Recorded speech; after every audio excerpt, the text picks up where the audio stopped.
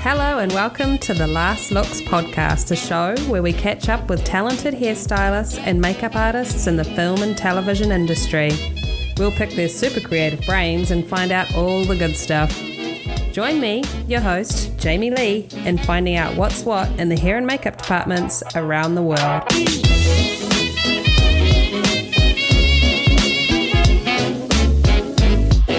Now it's time for Kit Corner, where we shine a spotlight on artists who've created products with the film and television industry in mind. Products designed by artists for artists.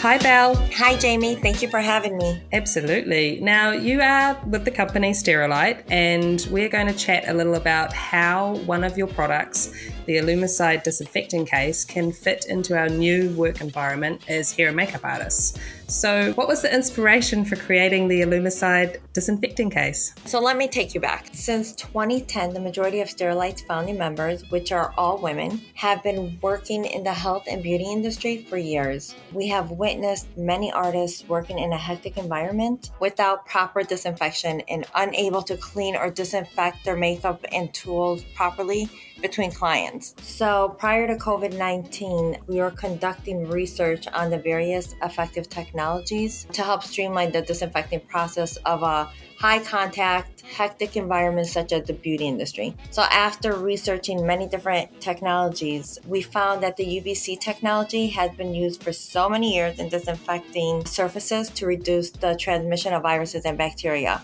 So we've seen this as an opportunity to merge the UVC technology and the beauty industry. That's great. And so what exactly does the case do? So the Illumicide disinfecting case is a portable case that uses germicidal UV lights to provide quick disinfecting. So the UVC light, the technology itself, is capable of deactivating and reducing harmful bacteria, viruses, molds, and other pathogenic microorganisms on anything you put in the box. So it's a quick disinfecting technology. That's very cool. So what are some specific items you feel hairstylists and makeup artists might use the Illumicide disinfecting case for, like in their daily work routine? So first of all, you could put anything in the box. It doesn't produce any type of heat. So anything you put in there is safe, whether it's makeup, brushes, makeup itself. You could put tools, hair clippers, scissors, anything that you would like to disinfect. It's a very universal box. You can put in your cell phone, your iPad, a hairstylist can disinfect their hairbrushes, their combs, whatever it is that fits inside the box. It's endless. So the Illumicide disinfecting case does have 3 modes. And the first mode is a quick 3-minute disinfect. Once you're done cleaning your makeup brush, or if you just want to pop your makeup eyeshadow or your lipstick or pencil, you could put it in there. You could use mode 1 and do a quick 3-minute disinfect. And then we have our mode 2. So you could put your brushes in there and then it'll go into the 3-minute disinfecting cycle and then transition into the drying. So the drying takes about 60 minutes or less depending on how dense the makeup brush is and comes out really nice and fluffy. And then we have our mode 3, which is disinfect and store. And the disinfect and store is a great feature where you can put anything in there, disinfect it, and then just leave it in. So the cycle will not be interrupted until you remove the object from the case. It sounds good. So what impact do you feel the use of your products are having on safety protocols? Well, I think at this time with the COVID-19 and now everybody's more aware and educated on the proper sanitizing and disinfecting, this is going to help them tremendously in making sure that they've actually gone way above and beyond in disinfecting. So, just giving them that extra step. That's what the Illumicide disinfecting case is. So we're not looking to take place of what their current protocol is. It's just adding to the protocol. It sort of gives you a peace of mind. Yeah, absolutely. That's excellent. So what do you feel sets your case apart from other similar versions? It is a portable case. It's light and it's convenient. It also has 40 LED lights with reflective mirrors, which gives you 360-degree disinfecting surface that uses 40 UVC LED lights. It disinfects in 3 minutes. It's mercury-free. It's eco-friendly. It's chargeable. And of course, it has one of my favorite features, which is a dryer for the makeup brushes, a 60-minute or less drying feature. Awesome. So what can we look forward to in the future from Sterilite? Well, we have many products that we're working on. So we do have our antimicrobial palettes. That's coming soon. We also have our medical grade antimicrobial pouch and surface sheet that we will be launching soon as well. We currently have a spray disinfectant that you can use on your hands and your makeup brushes. It's safe enough to use on your makeup brushes as well. And that's actually a really great spray disinfectant because it has 2 different alcohols in there, but it also has an ingredient that seals and protects the skin with a natural barrier. That's exciting. And where can artists find your products? So you can purchase the product on our website, sterilite.com. And then we have also a list of retailers on the website where you can go in person. And we're currently offering 20% off retail price with the coupon code SL20. That's SL, Sterilite 20, to receive your 20% off. That's awesome. Thanks, Belle. It's been great speaking with you. Thank you again, Jamie, for having me.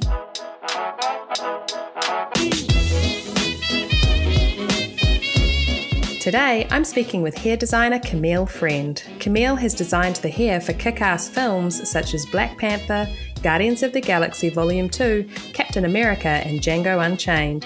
We chat about what it takes to be a successful head of department, how important it is to be skilled in working with all hair textures, and what exciting new projects she has coming up. Pictures up. Last looks. Rolling. And action. Welcome to the Last Looks podcast, Camille. Hi. Hey, now I would like you to finish a sentence for me, okay? Okay. Once upon a time, there was a girl named Camille, and when she grew up, she wanted to be... A pharmacist. You did? Yep. Where did that come from? Did you have a friendly pharmacist when you were growing up? Maybe. No, I always wanted to be a pharmacist. I don't know why. And I think it's just like the chemical components and mixing always like intrigued me. And I always liked it. Plus, I have to tell you the truth. When I was in high school, I had a small internship with a pharmacist, but it's always something I always wanted to do is be a pharmacist. So I guess in a way, I'm a pharmacist, but in a different way. Yeah. Yeah. Still dealing with chemical compounds and all that kind of stuff. Exactly.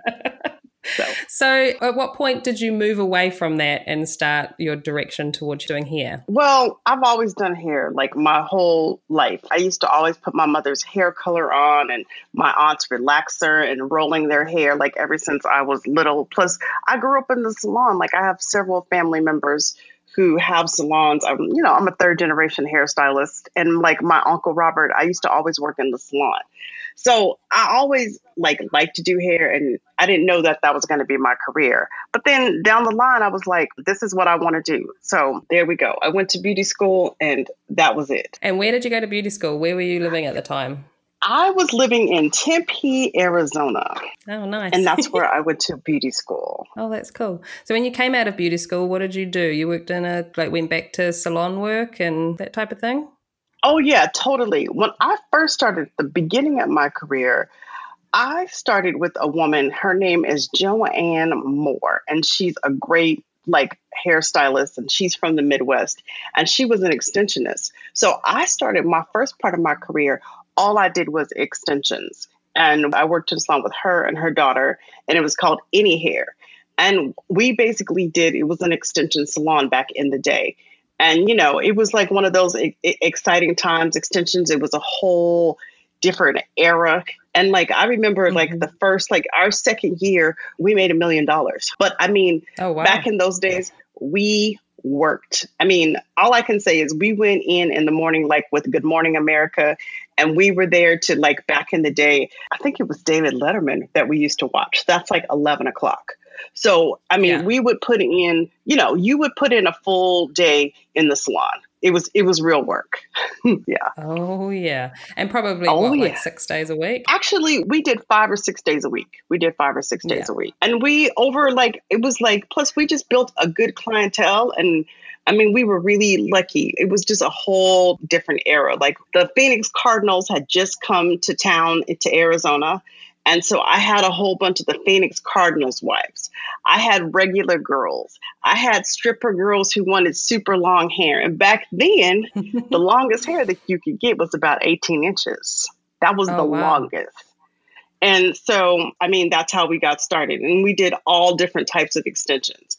So I started as an extensionist. That's awesome, having that variety of clientele as well. Like, Yes. you just really get to learn about people and their lives, and that's very cool. Lots of things, hair color, like especially one thing when you're an extensionist, you really learn how to match hair color.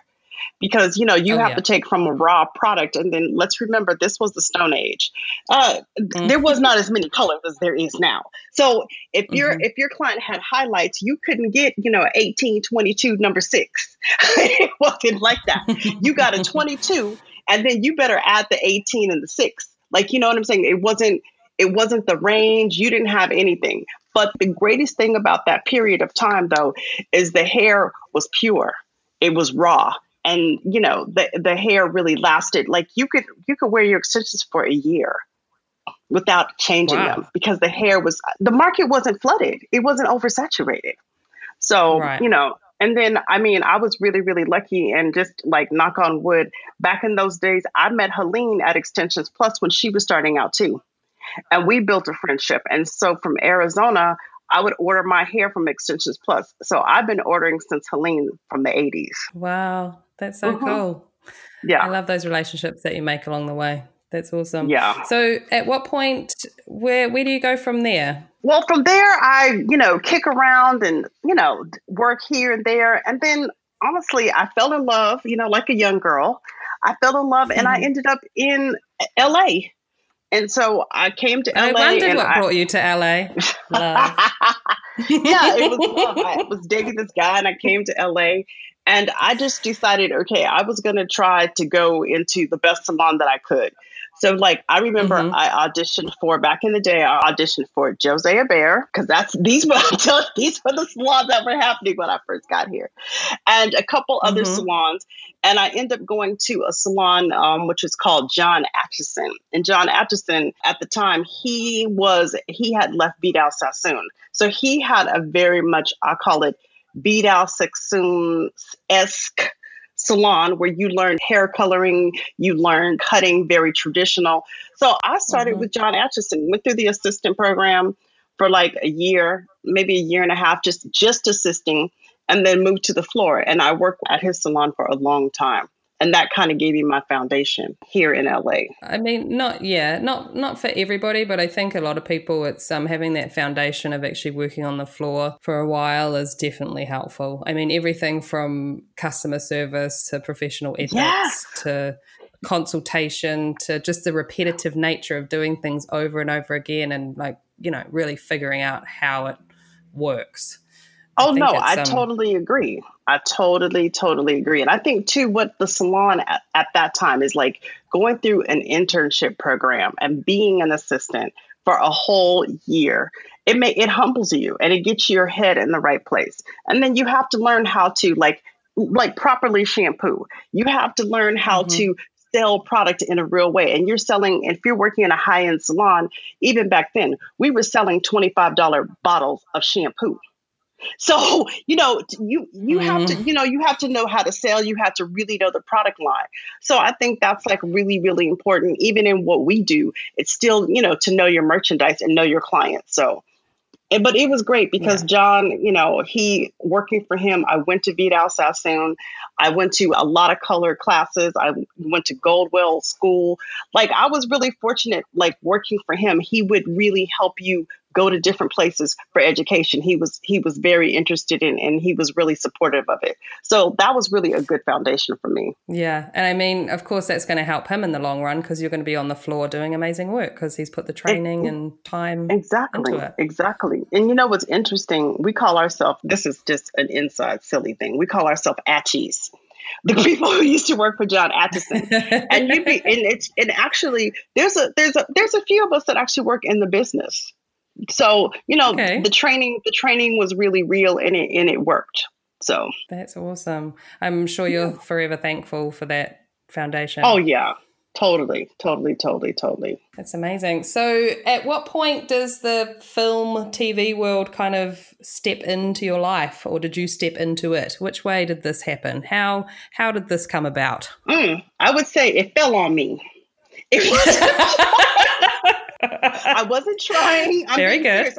I wasn't trying. I wasn't looking. And, it kind of just fell on me at first like a rock, but now it's more like a blanket. It's good. Like, I mean, honestly, I wasn't looking for it. Literally, I was working in another salon after John Atchison, and I was working with somebody who was in the union. Anyway, one day he called and he was like, they need somebody to come on set. And I was like, okay, I'll go. And then there was a woman who used to come into our salon that worked in the business. And I would always talk to her and I would cut her hair sometime. And she called me and she goes, I know that you can curl hair really well. I said, yeah. She goes, I need somebody just to come down and curl wigs because I can't keep up with doing this actress and curling wigs and being on set. And I didn't know what she meant. Now I know what she means. Yeah. So I went in on a movie. Yeah, when you have a main actress who has a lot of looks, keeping up with the wigs, her on set, and all of it, it's a lot. So I went and I curled wigs for her, and literally they just told me, they were like, this movie is going to turn union. I was like, what's the union? I'm just here curling wigs. I don't even know what you're talking about. And the movie turned union. I didn't even try. I'm being honest. And here I am. You're like the 1% of people who just I know. I'm probably the 1.5%. That's amazing. It's amazing. Right.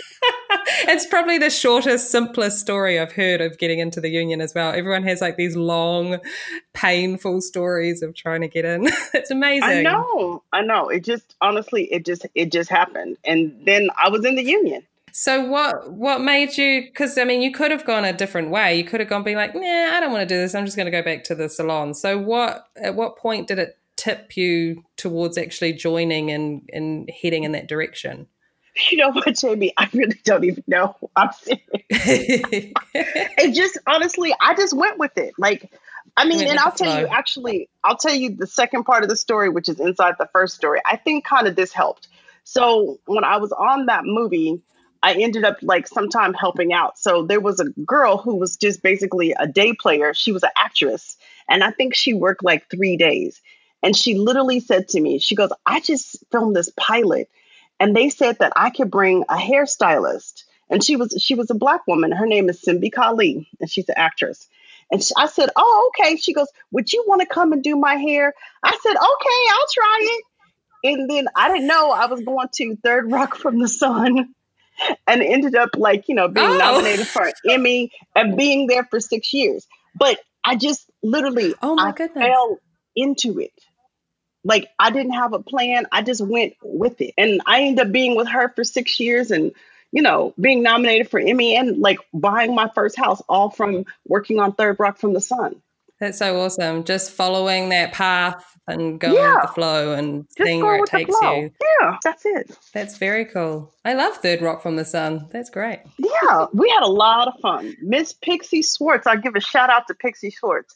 She hired me sight unseen and gave me a chance. And we're still friends to this day. And I'm always indebted to her. I'm always thankful for what she taught me. She taught me so many things.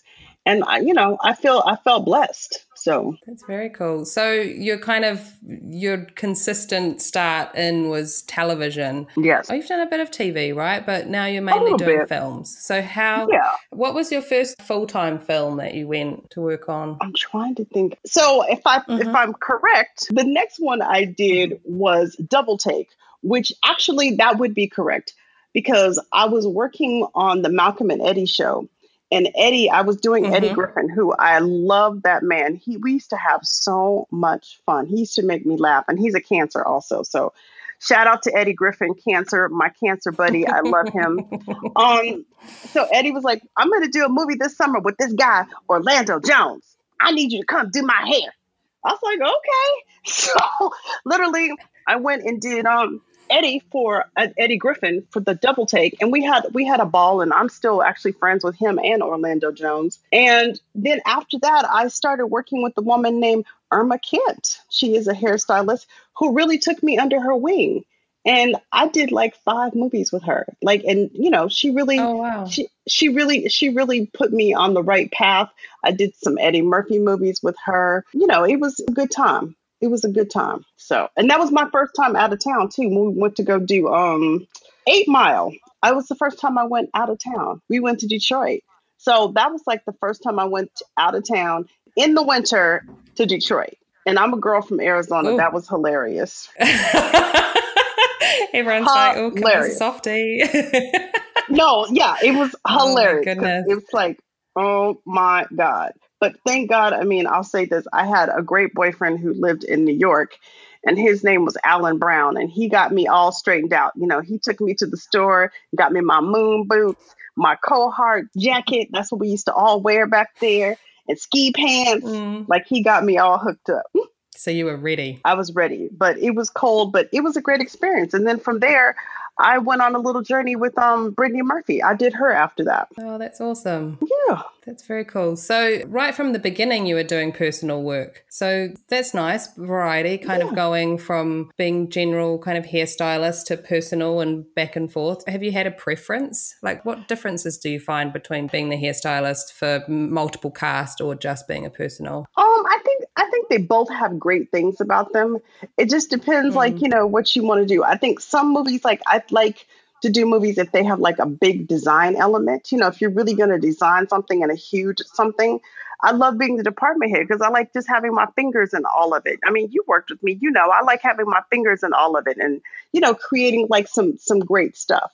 But then it's nice, like, if you have a client that you really like, I only like to work with people I really like. I don't like working with people I really don't like. I truly like to be, if I'm going to be around you for that many hours, I want to actually like you. So, it works out too to have somebody who, if you really like them and you can be in their personal space, that works out great too. Yeah, absolutely. I was going to ask what it means to you to be a personal hairstylist for an actor. What do you feel you need to bring to the table when you're being a personal for somebody? Oh, I think, when you're being a personal, and I'll say this even as a department head, you're of service. So, I mean, when you're working with somebody, it's not only is that you're doing their hair or you're doing their makeup, but I mean, also, you have to look out sometimes to like what their personal needs are, especially when you're a personal. And I think you're really of full service when you're a personal. But like, people who I like and enjoy their company, I don't mind being a personal. I don't mind being around you, 14, 15, 16 hours a day. If you're a nice person. And I like the collaborative. Like, a lot of times I like the one-on-one collaborative with people. That's a lot of fun. And if people allow you to use your creative energy, that really works for me. So that's the part I like about it. Yeah, I mean, absolutely. If you're in that close proximity working with someone for that long, you really want to have a good working relationship and just, as you say, get on, be able to have fun, collaborate together. Right. Just, have a happy space. Yeah, have a happy space. But I think the fine line is, and I think this is something you always have to remember, is like, even if you're a personal, I always want to remind people that it's still a working relationship. You can be friendly with your talent, but still remember, you are on the job. You're there to do something and you have a certain requirement as their hair or makeup person to do your job.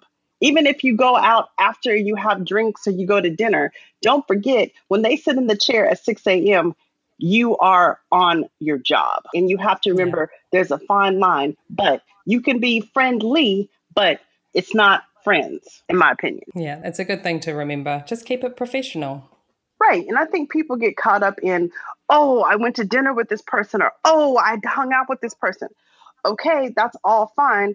But in the morning, you better have that makeup brush ready, or that curling iron better be on when they come in. Don't slack because you are having a social interaction with them. That does not take away from your duty as the hair or the makeup person. Yeah, absolutely. Hey, now, at what point did you become a department head? What was your first department head job? Well, that's another one I just kind of fell into. So This could Carry be, you on. call this the fall into it. The first movie I department headed is a little movie that I did with Jamie Foxx. So Oh, nice. I forgot exactly how. I can't remember exactly how I met Jamie. That's crazy. I can't remember. I'm serious. I can't remember how we hooked up. But anyway, so I got a call to meet Jamie Foxx, and he was going to Saskatchewan, Canada, and going to this place called Regina. I'm not making this up. So here we go. That was my first department head job, and the movie is called Held Up. I think the title is still Held Up. And we went to Canada and did this movie, and I had never department headed. So I went, to help him and do him and department head this movie. So that's how that was my first one. Mm-hmm. Was it a contemporary film? Yeah, it was a modern day. It was like a comedy kind of heist kind of movie. It's actually really, really silly. But, it was a good experience for me. That was like, I went out of the country. I had to get all my stuff together, going to Canada. And, it was a good experience. And Jamie Foxx to this day, he's a friend and he's lovely. And I love to see his career grows, and he's seen my career grow. And, so it's been good. That's very cool. And I think it's nice to kind of just gently go into the head of department on something that is modern day and fun, as you say, and just to be able to kind of cruise into it instead of stepping into something that's maybe like 1930s and you've got 500 background and you're like, oh my God. No, exactly. No, I totally agree. And I think, and as we were talking before, I think that's one thing that would be great if we could implement some of the systems that Europe has. And, is where people getting the training, they're starting as a junior, they're starting in crowd, and they can build their resume until they get to a department head. But because if you go through all the steps, it equips you for everything that you need to be a department head. Where a lot of times, if you get thrown into being a department head, it's like being thrown into like a person who can't swim into water. And it shouldn't be that experience. No. It sounds like you had a good experience though. So that's. I did. We did. We had a lot of fun. And then tell me about Dreamgirls, because that's a pretty awesome film. Was that a lot of fun? Oh, yeah. Yeah. Dreamgirls was a lot of fun. I mean, Dreamgirls is one of those movies, like, all I can say is I don't even know how I got that movie. It's another one. It just kind of fell on me. I guess I would say this about Dreamgirls. I'll make a very long story short. A friend of mine, Tim Buchanan, and I didn't know Tim. And I met Tim at a barbecue, literally. And he was like, I want to do that movie Dreamgirls. I said, oh, so do I. So he goes, okay, if you hear something, you tell me. And if I hear something, I'll tell you. Now, I didn't know him. So I was like, okay. So literally, we worked getting the project together. So if he heard something, I would tell him and vice versa. And then my good friend Sharon Davis was the costume designer. So long story short, me and Tim were like doing the auditions. It was a very big audition process. Like they auditioned girls from all around the world came in to sing like for these parts. I'm being serious. It was like the talent that I saw in those days. I was like, I'm sorry. There's some girls out there who can really sing and dance and perform. Like there's some awesome ladies out there. So we did that. And then through the process, we're just working the process. We end up getting the movie, and neither one of us had the resume to get it. So I knew it was God, the universe, and some angels and some heavenly intervention. Because, I mean, I remember after we got the job, I remember going to talk to one of the producers, and on their desk, they had all these resumes. And there was resumes for people who had Oscars, who had Emmys, who had all kind of accolades. And, me and Tim, the fresh fish, we get the movie. So, what's meant for you is meant for you. Absolutely. And I love hearing those stories because it's like, it's that stepping stone, isn't it? It's people taking a chance on someone fresh and new, and it's awesome. So that's how we ended up doing that. And me and Tim, we've done a lot of projects since then. He's one of my favorite collaborators. I really like working with Tim. Yeah, we love Tim. Tim's awesome. Yes. I love how, just quickly with Tim, how I found him so immediately welcoming and friendly in a work environment. Like, he's awesome like that. It's nice to come across, especially if you're like coming into a job and you don't really know anybody, and then there's friendly Tim, and it's great. I love it. No, I love that too. I love that about him, that he's so friendly and he's just, Tim is just who he is, and he's always been that way, and that's who he is. Like, he could be, Tim could probably be the mayor of 706 because Tim knows everybody. We go places, I'm like, oh, who's that? He knows everybody. Hair, That's makeup, awesome. wardrobe, barbers. I'm like, he knows everybody. Yeah. That's very cool. Hey, now you've done a few Marvel films, Camille friend. Do you want to talk about Maybe, those? maybe something like that. How many have you done, lady? How many have you done? Like, do you know off the top of your head? Probably not. I think six. Wow, that's amazing. That's very cool. I think six. Last time I counted, I think it was six. Yeah, I think that's six. Very cool. Yes. Now, tell me, were you ever a comic book reader? Yes, I was a comic book reader. I was always a comic. You were? Yeah, when I was a kid, we used to always read comic books. That's very cool. It was back in the day where you rode your bike. You actually rode your bike to the comic book store. You rode your bike to the record store. Because, like, back in those days, we were free. And your mom wasn't like now. The moms take the kids everywhere. Your mom was like, get on your bike and ride over there. Like, even if it was like 3 miles, it was just a different time. You could be free. So we used to ride to the comic book store. We used to ride to the record store. Like, my mom didn't take us. You rode there.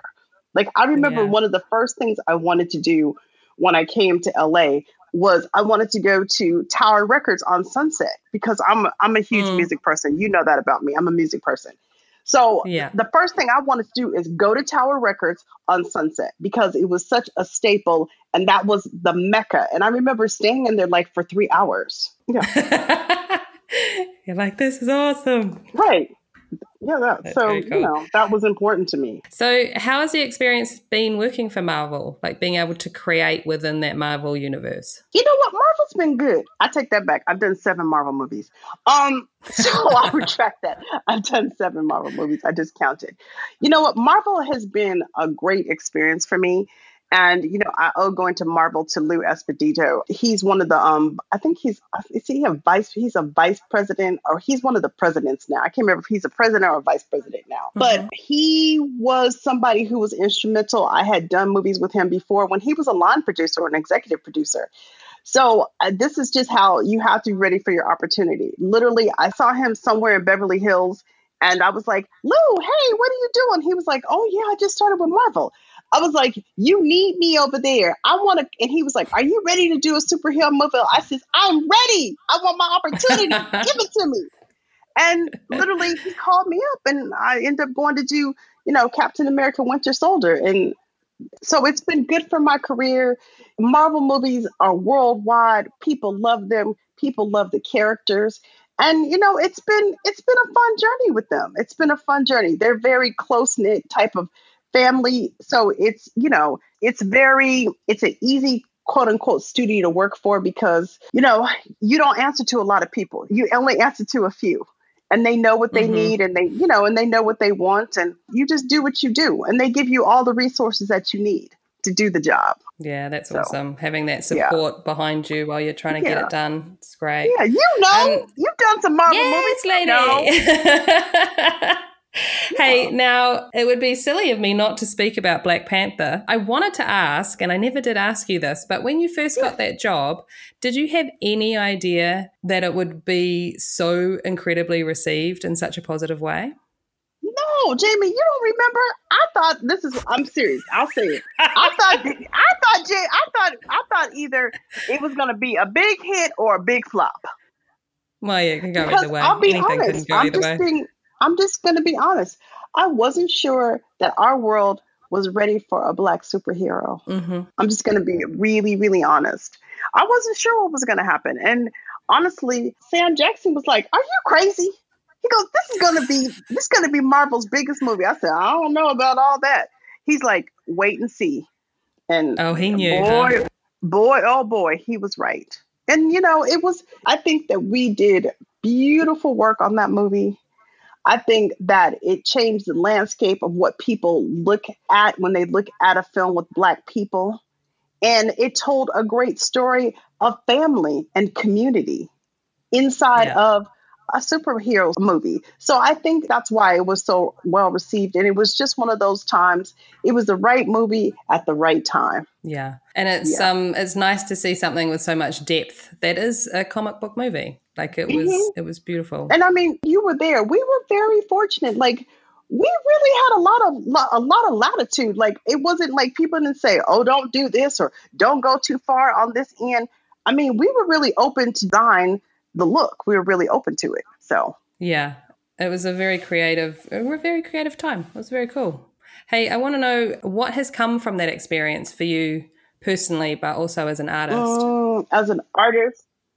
Just everything from working the job, seeing the film come out, and then everything that kind of happened after that as well. I'll say this, like Black Panther was an experience that I didn't know it was going to be. And then I just decided to go on the journey.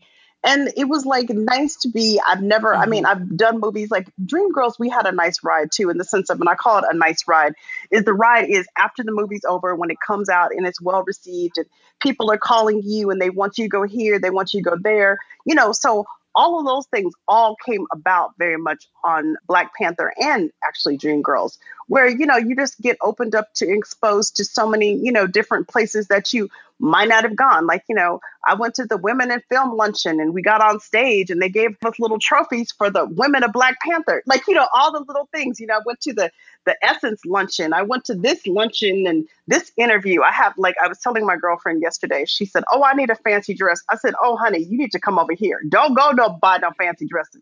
Because I have a ton of them from that period and I've only worn them maybe one time. So it was like a great experience in that sense. And, and just to talk to people and see how much the movie touched their heart. And, and just even like the Black children where they could see somebody, that their face on camera and, the Black family and just of course, the hair, the power of the beautiful Black hair and, the different shapes and textures and how our hair can be beautiful. And you don't have to use heat on it. You don't have to straighten it in its natural form. And I think that was one of the things that, that we did in Black Panther. And I think that was part of one thing that pushed the natural hair movement. And I think we had a lot to do with that. And that's something that I'll always be proud of. Absolutely, lady. Absolutely. I remember actually, I think it was on Captain Marvel, you were going to speak to kids, the little kids in school, right? No, I did. I still do, which is a lot of fun. Like it actually really helped me open up myself to being a mentor and going out and talking about hair and talking to kids. And I talked to beauty schools. I've got to go to L'Oreal and talk to people about Black Panther. So it's really opened up a lot of doors for me to talk about, not only what we do in the business, talking about Black hair, talking about what we do in the business, and just telling people and kids in places like I went to speak to people in Baton Rouge, Louisiana at a beauty school. And it's like letting people know in Baton Rouge, look, I'm a little girl from Tempe, Arizona. You could do the same thing that I do. Like you have to open your lens and know, absolutely, you can do this. And so that's part of my mission too. Speak to young people and speak to people who think, oh, I couldn't do this. It's like, yes, you can. You got to work hard, but it's okay. You can have this experience and you can have this lifestyle. And it's been a fun ride. It's been a fun ride. That's very awesome. It must feel really nice to inspire others like that, well, Camille. I think, that's really honestly, nice. At this point in my career, that's one of my biggest joys. Like, I really, really love, and you know this about me, like, I love going to go and talk to the children. I love going to talk to beauty schools. I love encouraging people about what this business is and what you can be in this business. And I love encouraging other stylists and makeup artists about their careers. Like, don't be discouraged. I don't care how long it takes you to get into the union.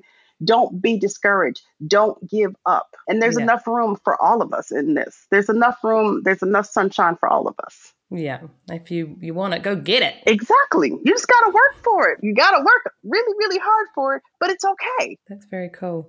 Hey, now tell me, Quentin Tarantino. You've worked with that cool cat a couple of times. How was that? Quentin, I mean, I'll put it this way. I told you this before. I will do a movie in a swamp with Quentin.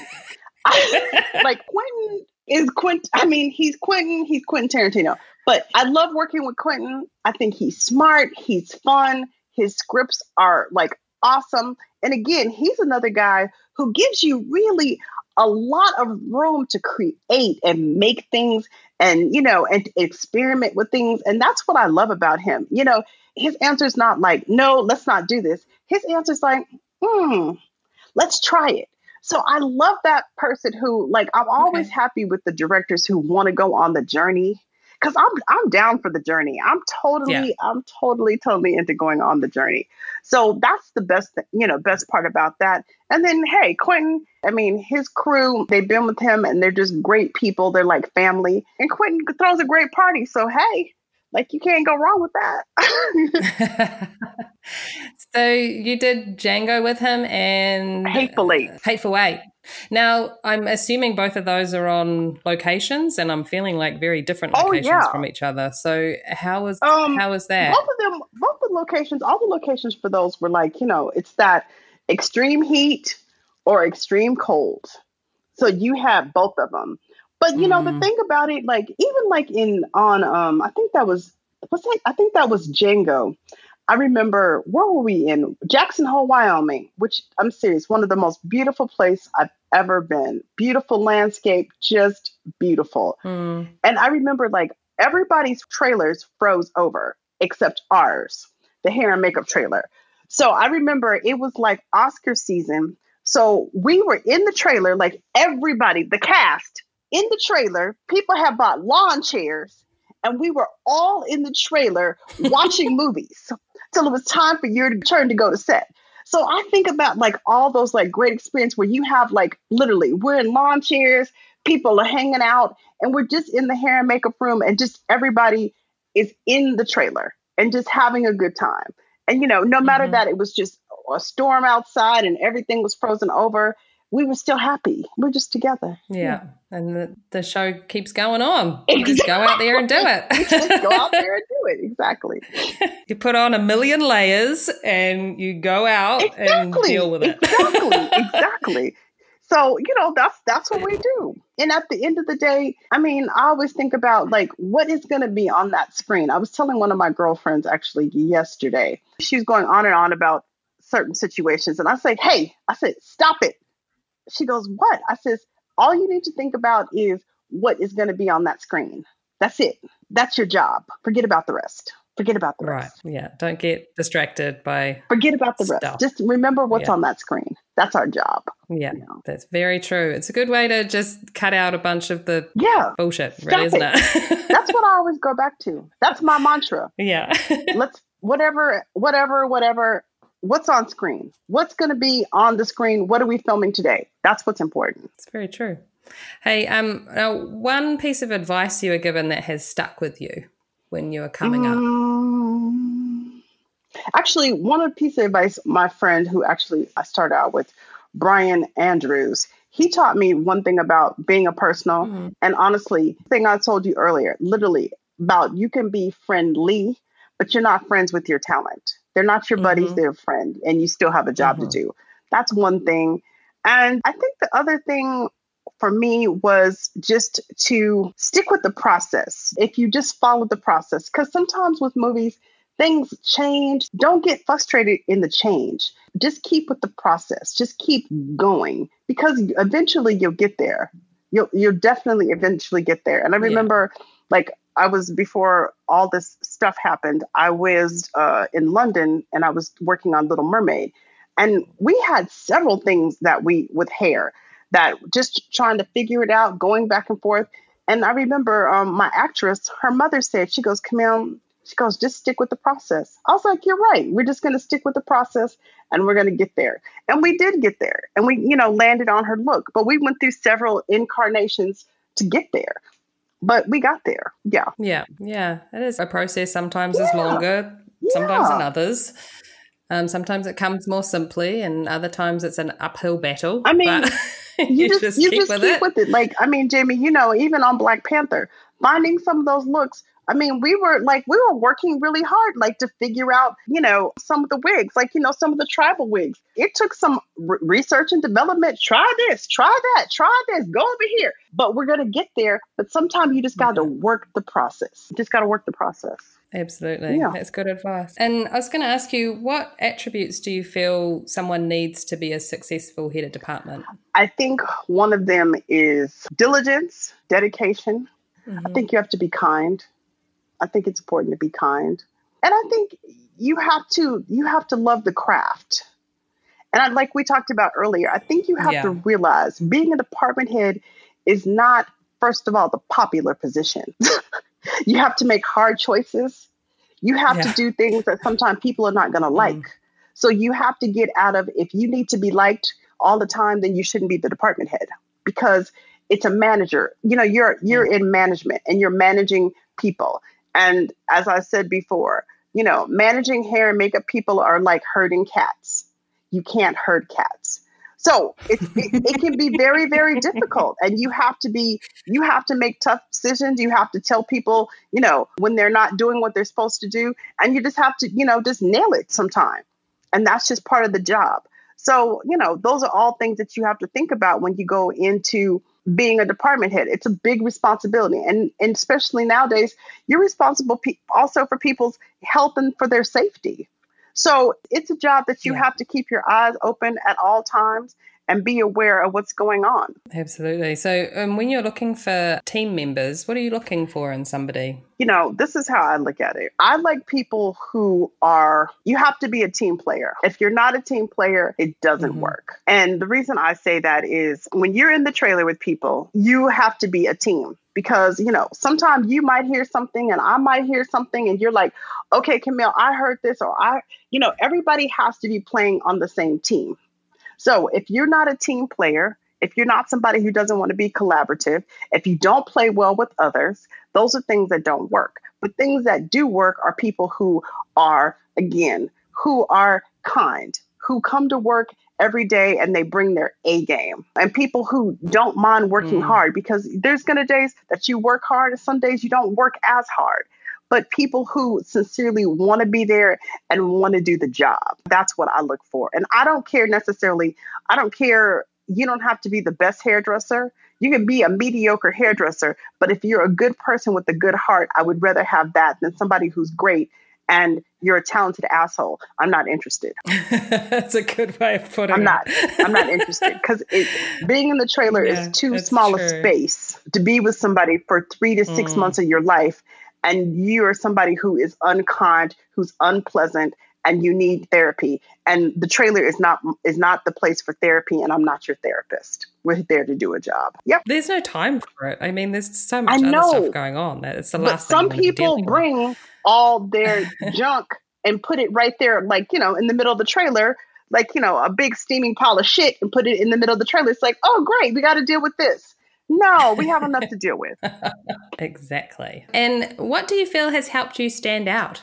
I'll be honest. I think I'm just going to be honest. What I think a big part of it is, I think I have a good personality, and I am a team player. And honestly, I really take it to my connection to God and the universe, and just how I work on myself as a person. And I truly love what I do, and I try to bring that element into it. Yeah, it comes through, doesn't it? Yeah, I think that's what comes through. And, I think that's one of the biggest things that I have going for myself. And plus, I have to tell you, I'm kind of like a jack of all trades. I can do a little bit of everything. So I think that's helpful. Very helpful. And plus, and two, I'll say, especially in these days, I found because I can do all textures of hair. There's not a head of hair that sits in my chair that I'm afraid of. So I think that helps. So, I think being open to, especially now we're getting to films that are multicultural, and you have people that have every texture of hair. You have every race of actor, and they deserve to have somebody when they come in the trailer that knows how to do their hair. And I'm that person. Yeah, that's very cool. Just leading out from that, what techniques and skills would you like to see hairstylists develop more? Definitely people skills and management skills. Those are one thing. And I think, definitely with the natural hair movement, I think it's really important. And unfortunately, as hairstylists, we've been thrown under the bus by the Black actresses. We have, and rightfully so, because too many times, let's say the actresses, the models, like I've seen it in so many different mediums that they go places and people don't know how to do their hair. So I think it's really important now that in your arsenal is that you know how to work with natural textures of hair and curly hair. Anywhere from like, I'm talking like, a 3A all the way down to, a 4C. And if you don't know what those numbers are, that's what I'm talking about. Right. You should know what those are and you should know how to work with those textures. But that's what we teach in Hair Scholars. Nice one, lady. I was going to say that the little New Zealand girl myself coming to LA and slowly watching and observing and figuring out, it just seems so strange to me that in such a diverse country that there were people who really didn't know how to do textured hair. And I came up certainly lots of beautiful, thick Polynesian hair textures and hair textures like that, but I just hadn't been exposed in our tiny little country to all the textures that are available. And I think I couldn't understand why, if everybody lives here together, why you hadn't done somebody's hair. Like, I know that puzzles you. It just seems really naive and stupid of me. But I was just like, and I'd had a couple of stylists go, "Oh no, I don't do that texture hair." I'm like, "What? But it's hair. I don't understand. Stop it. Just." Yeah. Anyway, just as a little foreigner coming in, I was very surprised and I couldn't quite work it out. But Well, Jamie. But, this is the thing I can say about you, Jamie. You are different. And probably because you weren't raised here. Like, those of you who don't know, I'm just going to say, Jamie was my assistant department head on Black Panther, and she did a great job. Mm-hmm. And the one thing that I love about you, Jamie Lee, is that she is open and she's willing to learn. So Jamie Lee learned about hair texture and learned how to do it and was confident in it. And the thing about it, it all can be learned. It's not something that you have to be scared of. So, that's one of the great things. It's like the learning curve is always there. Mm. And, I'm just going to say, Hair Scholars, we did a natural hair texture class, which totally sold out. And it was something where people like you can teach it. Like, I've learned how to teach it. I know how to show it. And there's another job that I recently got that's not even about hairdressing. A company called me, and not even a hair care company called me. They want to learn about natural hair. So people want to know there's a world for it. And even within our world, that's one thing, like the natural hair movement, you got to learn it. You got to know it. And it's just something that has to be taught. And it can be taught, and it's not that hard. It's something that it's learned. And, you just have to learn it and practice. Get your mannequins out. Practice it. Yeah. At the end of the day, hair is hair. It's just different textures. Exactly. And it just requires a different tool. Yeah. No, don't be scared, people. And what the interesting thing about natural hair, and I say this, is that actually once you understand the texture, necessarily with natural Black hair, the tools that we use, it's not necessarily hard tools because you're using your hands versus if you're doing a braid, if you're doing a flat twist, if you're doing a 2-strand twist, if you're doing a singular twist, or if you're doing a Bantu knot. All of these things really don't require a tool. Yeah. They only require your hands with product. It's more of a skill building than anything. Yeah, your hands are the best two tools you've got. Right. You don't have to go out and buy a curling iron or a blow dry. You don't have to do any of that. All you have to do is invest in your skills, in your hand, in your brain, and connect those together. That's all it is. Yeah. Mm-hmm. Get those techniques. That's very cool. Hey, so while you've been coming up in this amazing industry that we work in, what do you feel has changed? I remember like we used to have like lunches for like 2 hours in the sense of you had like an hour lunch. What? And then, then you had more time because they would come in and then they would go in and light. You have to remember, DPs used to light for an hour after lunch. They used to rehearse and then they would be like, lighting how's the set for an hour. they used to light for an hour, where you don't have that kind of time anymore. Yeah. Lighting is very, very quickly. They don't take the time to light and do that thing like that anymore because they fix it all in post. We'll do it in post. We'll do it in post. And that's something for me sometimes that's challenging because I don't want you to do it in post. I want to do it right now.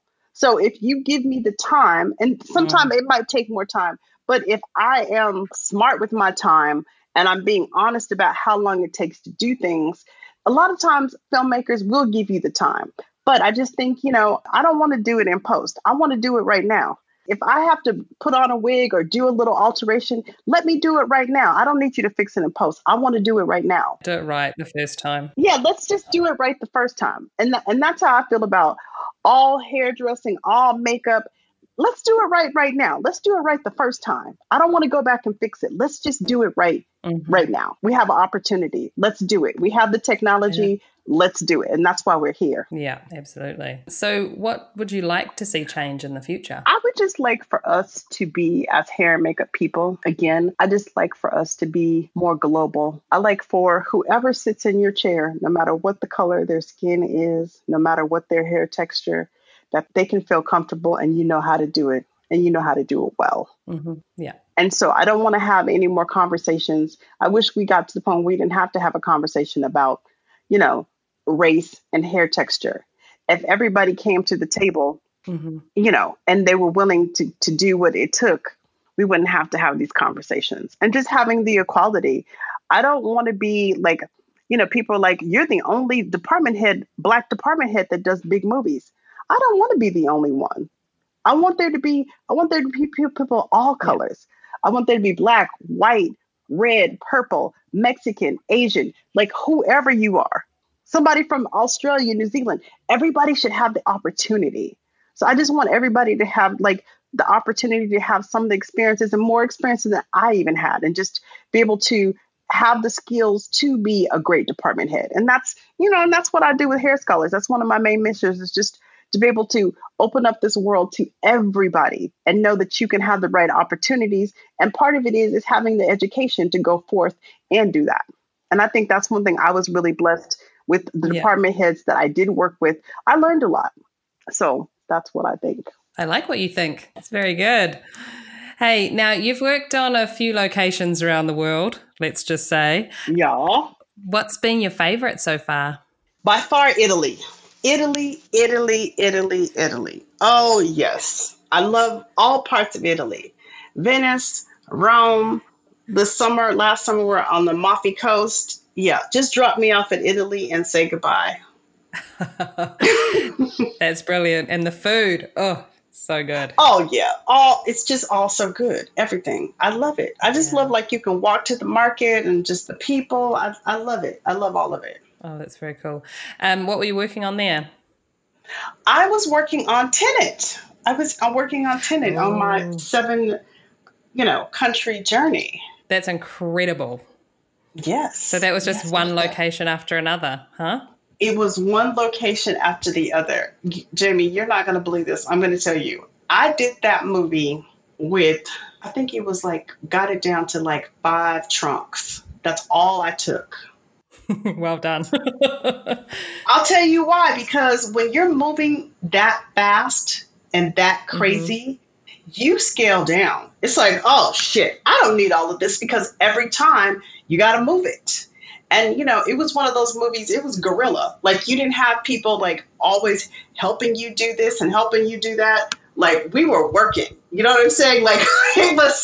You were moving your own stuff. So do you want to move 5 boxes or do you want to move 25? And you just get down. No, you get down to okay, this is what I'm going to take. And that's it. That's a good lesson to learn. No, it was. And just keeping it really basic. And the good part about that movie, just honestly though, we didn't have a big cast. So you kind of you knew what you had and what you were going to do. And then even in ordering, if you knew that you needed something, I was like, okay, we're going to be in London in 10 days. Let me get my order in now. So when I land in London for whatever I need in London, it will be there. Yeah. So that's how I did it. Thinking ahead. So how was Christopher Nolan to work with? You know what, Christopher, he's a beast, but in the best way. He's a tough filmmaker, but I'm going to tell you this. One thing I love about him, he knows his game. He knows film. He knows where that camera needs to be. He knows where everybody on that set should be. So he's very old school because he controls all of it. But he knows the end game. He knows that script. Like if you asked him, he'll say, no, that's not right. Continuity. You're like, why? And he goes, because this happened and they went back and forth in time. Like he knows it inside and out and some stuff like even the script supervisor wouldn't know it. I'm being serious. It was all in his head. Mm-hmm. I think you can really see that when you watch his films. Like, that he's the real deal, that he's him, like I have to give it, like him, Quentin, Bill Condon. I'm working right now with Rob Marshall. They are the real deal. And I love working with directors like that who are passionate, who really are, I call them, they're true leaders. They're true generals. And you know what? Listen, I love working for those guys because they really know what it is to make a movie and to make a great movie. They know what it is. So it's nice. It was good. That's awesome. So when you come onto a film and there's a lot of character design to do and working out everybody's looks, what's your approach to that, just with everybody involved? Because, it's not just a party of one, is it? It's you, it's the cast member, it's the director, it's costume, makeup. So what normally is your approach to that situation? I always like to start just having conversations, have a conversation with the actor, have a conversation with the director, see what people's ideas are. Look at what the costumes are, all of those things all are going to help you. What's the production design? All of those things are going to help you, decide on what the look might be. So I think it's a lot of conversations, and I think it's just being open to what the possibility could be of what this person can look like or how you can alter them. Absolutely. And sometimes it's a bit of trial and error, isn't it? You got to try things. You have to. That's like when people say they don't want to try things. I'm like, are you kidding me? People don't realize, and I think this is one thing people don't realize, especially about film and when you're doing big movies. You're not going to just have one camera test. One camera test, that's not enough. You need about 5 or 6 of those camera tests.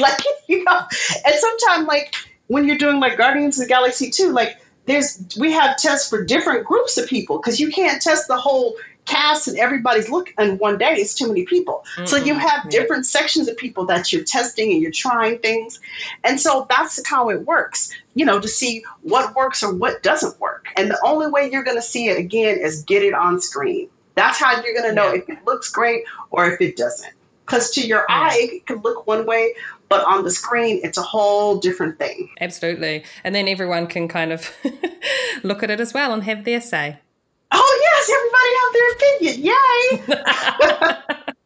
And sometimes you walk away and they're like, yep, that's great. And other times you walk away and it's just like, I got to go back to the drawing board. We got to almost start again. But that's the good part about camera tests, because in fewer situations where you don't have a camera test, you could go to that first day of dailies. Well, people don't really go to dailies anymore, Camille. I'm sounding like a dinosaur. But if you're, at home watching your dailies on your computer, you're looking at things and you're like, oh, that doesn't look so good. But if you have a camera test and you get to work these things out, there's really a place for a camera test. And I can sometimes tell movies that had camera tests or who didn't, and they didn't get a chance to work out the look. I can kind of tell sometimes. Yeah, I think that prep is so important. And I do feel crucial. Like it's kind of disappearing a little bit. I know that's not good, but it's crucial. Not for the big giants. I think they're still doing it, but just you know, the lower you go down, it's just like, no, work it out on the day. It's like, okay. And it doesn't work like that. It just doesn't. It just doesn't. No. It doesn't. Mm-mm. And so jumping back to locations that you've worked, what did you find the most challenging location? Actually, on our whole journey, I think especially on Tenet, we went to like 7 countries. So some of them I had known about, some of them I didn't. And the one that I thought was going to be really daunting was India. And I was nervous, I was scared. You know, people get you all pumped up about India. You know, you're going to get sick, you're going to You know what? India was one of the most beautiful experiences to me. The people, the culture, I was absolutely enthralled in it and like really loved it. So, you know, that was something that was, but always, I think location a lot of times is challenging because for me, it's more about sometimes about weather, the hot, the cold, that makes our job tricky. That's what makes our job tricky. Yeah. Humidity. Ugh. Yeah. All of those things like that makes it hard. But it's just more of that usually, you know, more of that. And like even last summer when we were working out in the desert, like that was challenging. You know, it's hot, it's sweaty.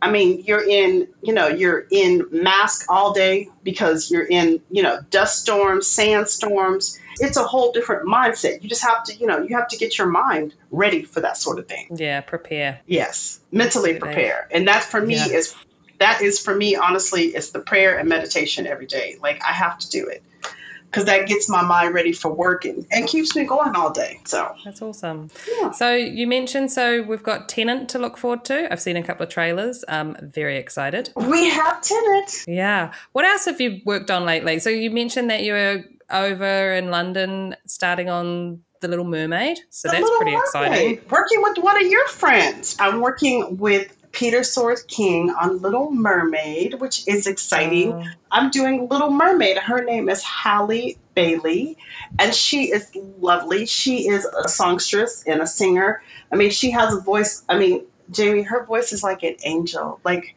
woo! I mean, just a beautiful voice that you don't hear very much anymore. Like a beautiful, beautiful voice. She sings like an angel. That's so cool. I know there's a lot of excited Disney fans out there. I'm going to be terrible and say that I've actually never seen The Little Mermaid, and maybe I should watch it. Of course you have. I know. What does that mean? No, I'm not a Disney princess. You're not a Disney person. Jamie's not a warm and fuzzy person, so that's not her deal.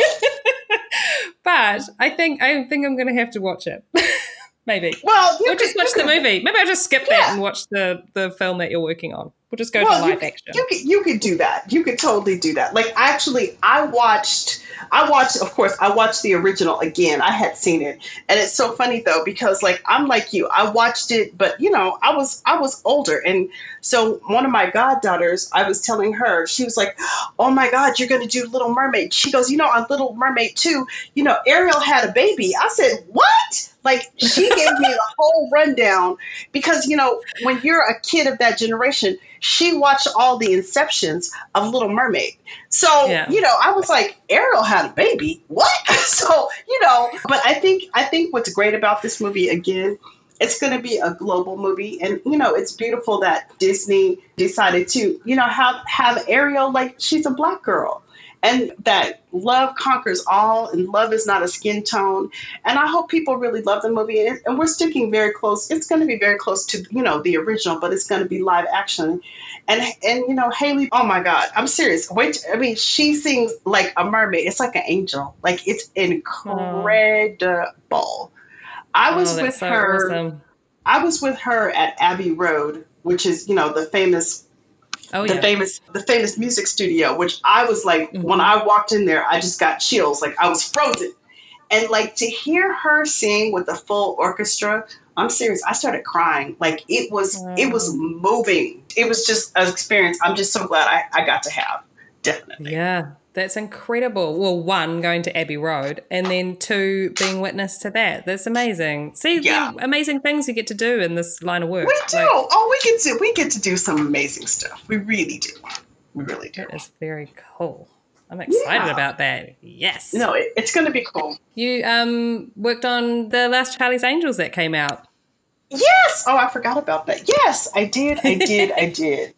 And again, another like fun-filled, went to Germany and went to Istanbul, and everybody was so nervous about going to Istanbul. I fell in love with Istanbul.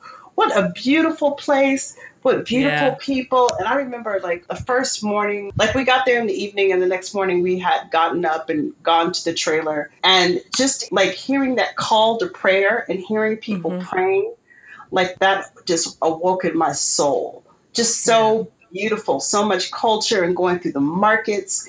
It's just, again, it's just like such a great experience that we get to have, the traveling and seeing and doing. And again, going to Berlin and seeing all my friends in Berlin. I love Berlin. I love all my friends in Berlin. So, it's a great town too. So a great town to make a movie. And then you're working with an amazing director who you've worked with as an actress, looking after Yes. her hair, which is very cool, and a bunch of kick-ass females that are just doing it. Like, that must have been pretty cool to be working on that.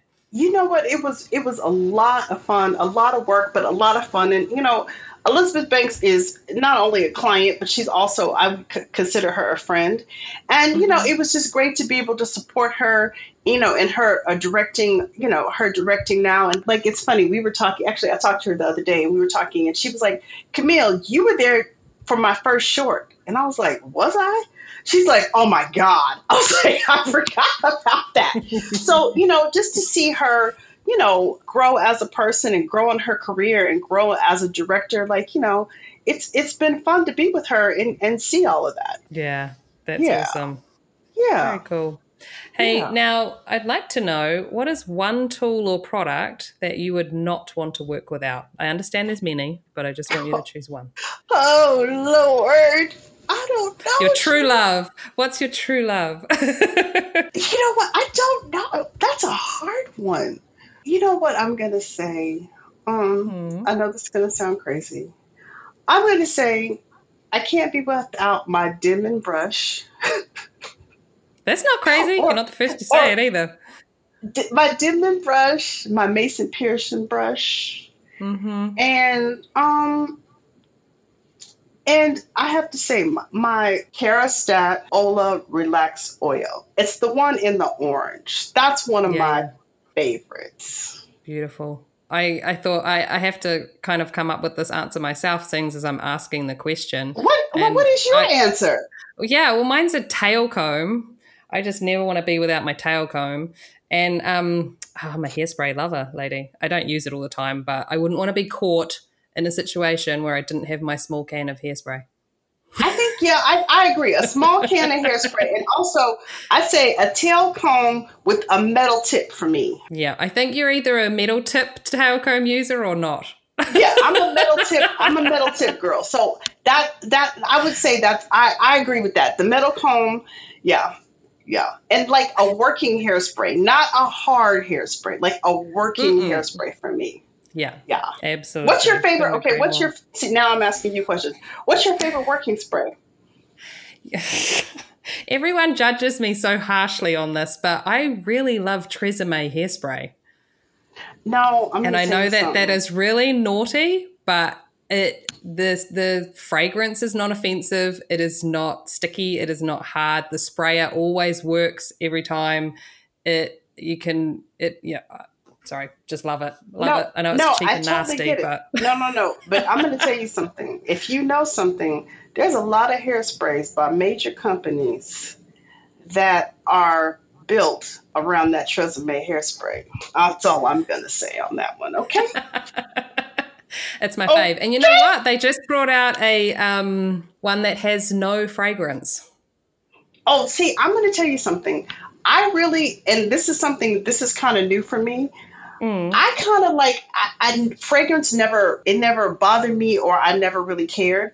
But now when I open a product and it's so much fragrance, I'm like, ugh, like I have a new response to that. And I never had that before. But now the fragrance, the penetration of fragrance, I'm really not into it. Yeah, it's interesting. That's something kind of new for me. Yeah, but I don't love all the fragrance. So I get it. Well, I'll be getting some Tresemme, honey. I'm going to try me some Tresemme with no fragrance. Yeah, exactly. There you go. Yeah. Winning all round. Yeah. And who is the one person that you'd like to hear on the podcast? You know who a hairstylist I've always loved from afar? I'm going to give you two, and they're old school. One of them, I worked for her in the beginning. Her name is Josie Norman. Josie Norman is retired now. She's French. I'm going to tell you, hands down, one of the best hairdressers I've ever worked with. And what I love about Josie, she's talented, she's a good leader, and she's kind. She's a great hairstylist and all those things. And also the one who I love, he cracks me up, is Martin Samuels. I'm going to give you two old school people. Okay. He's another one. Martin's very talented. He did Pirates, he did Evita, and he has like little hands, and I love watching his little hands move everything around. I mean, only thing I just want to say is, and I talked a little bit about Hair Scholars, it's my educational company, and I think one thing that's going to take us into the next 10, 20 years is as a whole is us getting educated and us opening our minds to all different hair textures, all different management, and really mentoring some of the younger people who want to be in this business. I think it's really, really important. And I really found my calling with all of it. And I really love mentoring people. I love teaching people and educating people. And it takes nothing away from what you do. It's not taking your job. It's not any of that. And it makes me a better person. And I just love the interaction with people. And it's a real exchange of love. And it's something I really found I really love to do. So that's awesome. I think too, as a head of department, like putting that time and effort into training and helping your crew, I mean, you're going to have the best team out there, aren't you? Do you know what I mean? Like, Why would you not pass that knowledge on to your team members to have an amazing team of people to work with? It's awesome. Yeah, I think that's awesome. And I think, and sometime in the trailer, when I get a chance to do it, like if somebody's doing something cool, it's like, hey, come look at what this person is doing. This is really cool. Like, having those, there's always teachable moments. There's always something that you haven't seen before, how somebody does. It's like, wait a minute, let's see how you do. Let's see that. Let's watch it. So, there's always teachable moments. And I'm always I'm always learning about things. So, I like to keep my interest going. But I'm a curious person. I'm one of those people. I'm nosy. I'll get all in your business. You know how I am. I'm nosy. But part of my curiousness is good. That's what, keeps my hunger too. Yeah. And I think for a lot of artists, that's it. Like everybody, they love to keep learning. Like, and when that, if it stops, if that hunger kind of dies down, then they're a bit lost or they, you know what I mean? So it's, I think that's what keeps you going. Yeah. I like that. I love it. Hey, thank you for joining me, Camille. It's been so awesome. Well, thank you, Mama. Thank you. And how can I find this? Where am I going to be able to find this podcast? Lady, anywhere where podcasts are streaming. Apple Podcasts, all over the place. Spotify. Okay. For links to see more about our guests, go to our Instagram at The Last Looks Podcast or our website, thelastlookspodcast.com. If you want to keep up with new episodes being released, be sure to subscribe through Apple Podcasts, Spotify, Amazon, Google Play, YouTube, or any podcast streaming platform. And remember, if you're enjoying the show, share it. The Last Looks Podcast would like to thank Brett Stanley and Sabrina Castro. The song Fun Time by DJ Quads. Thanks for listening. Until next time. That's a wrap, people.